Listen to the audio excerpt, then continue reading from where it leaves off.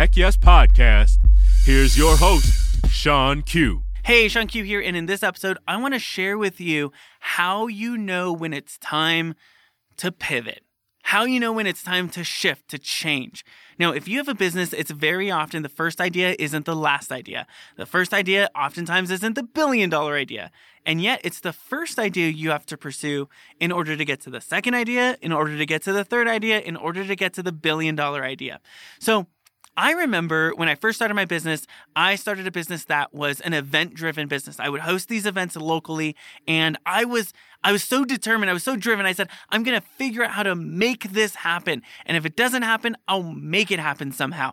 And I was so driven to make it happen. If you don't have a make it happen attitude, I want you right now, put your hand on your heart and make a commitment. I will make this happen. I will figure it out. I will figure it out.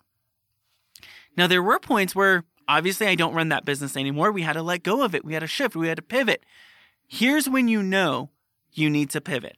Number one, you can't afford it. That's an easy one, right? You have money that it needs to go out and you don't have money coming in.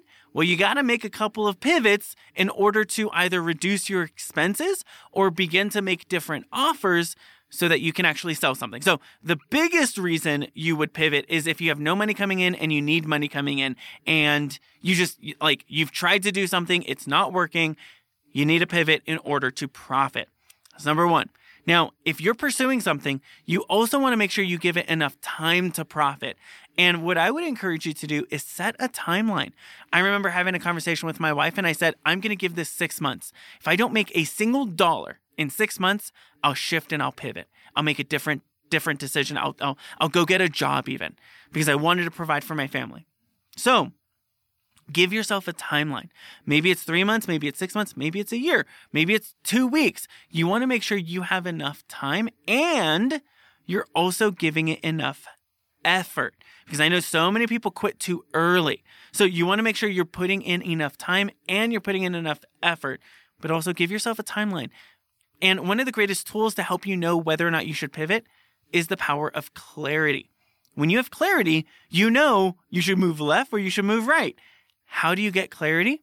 Well, you go and do work. You take action. You ride the bike and figure out, okay, I should probably balance better because I don't want to end up in the bush again. Or like me, you don't want to break your dad's window from his brand new car while riding your bike and learning how to ride a bike. Whole other story. But you get clarity by taking action. You also get clarity by having conversations with people who are 10 steps ahead because they can look back and say, these are the steps I took to get where I want to go. So before you pivot, if you've hit your timeline, you feel like you've put enough time and effort, you've done the work, go have a conversation with someone who's 10 steps ahead and ask them, what did you do to make this work? What do you think I need to do to make this work?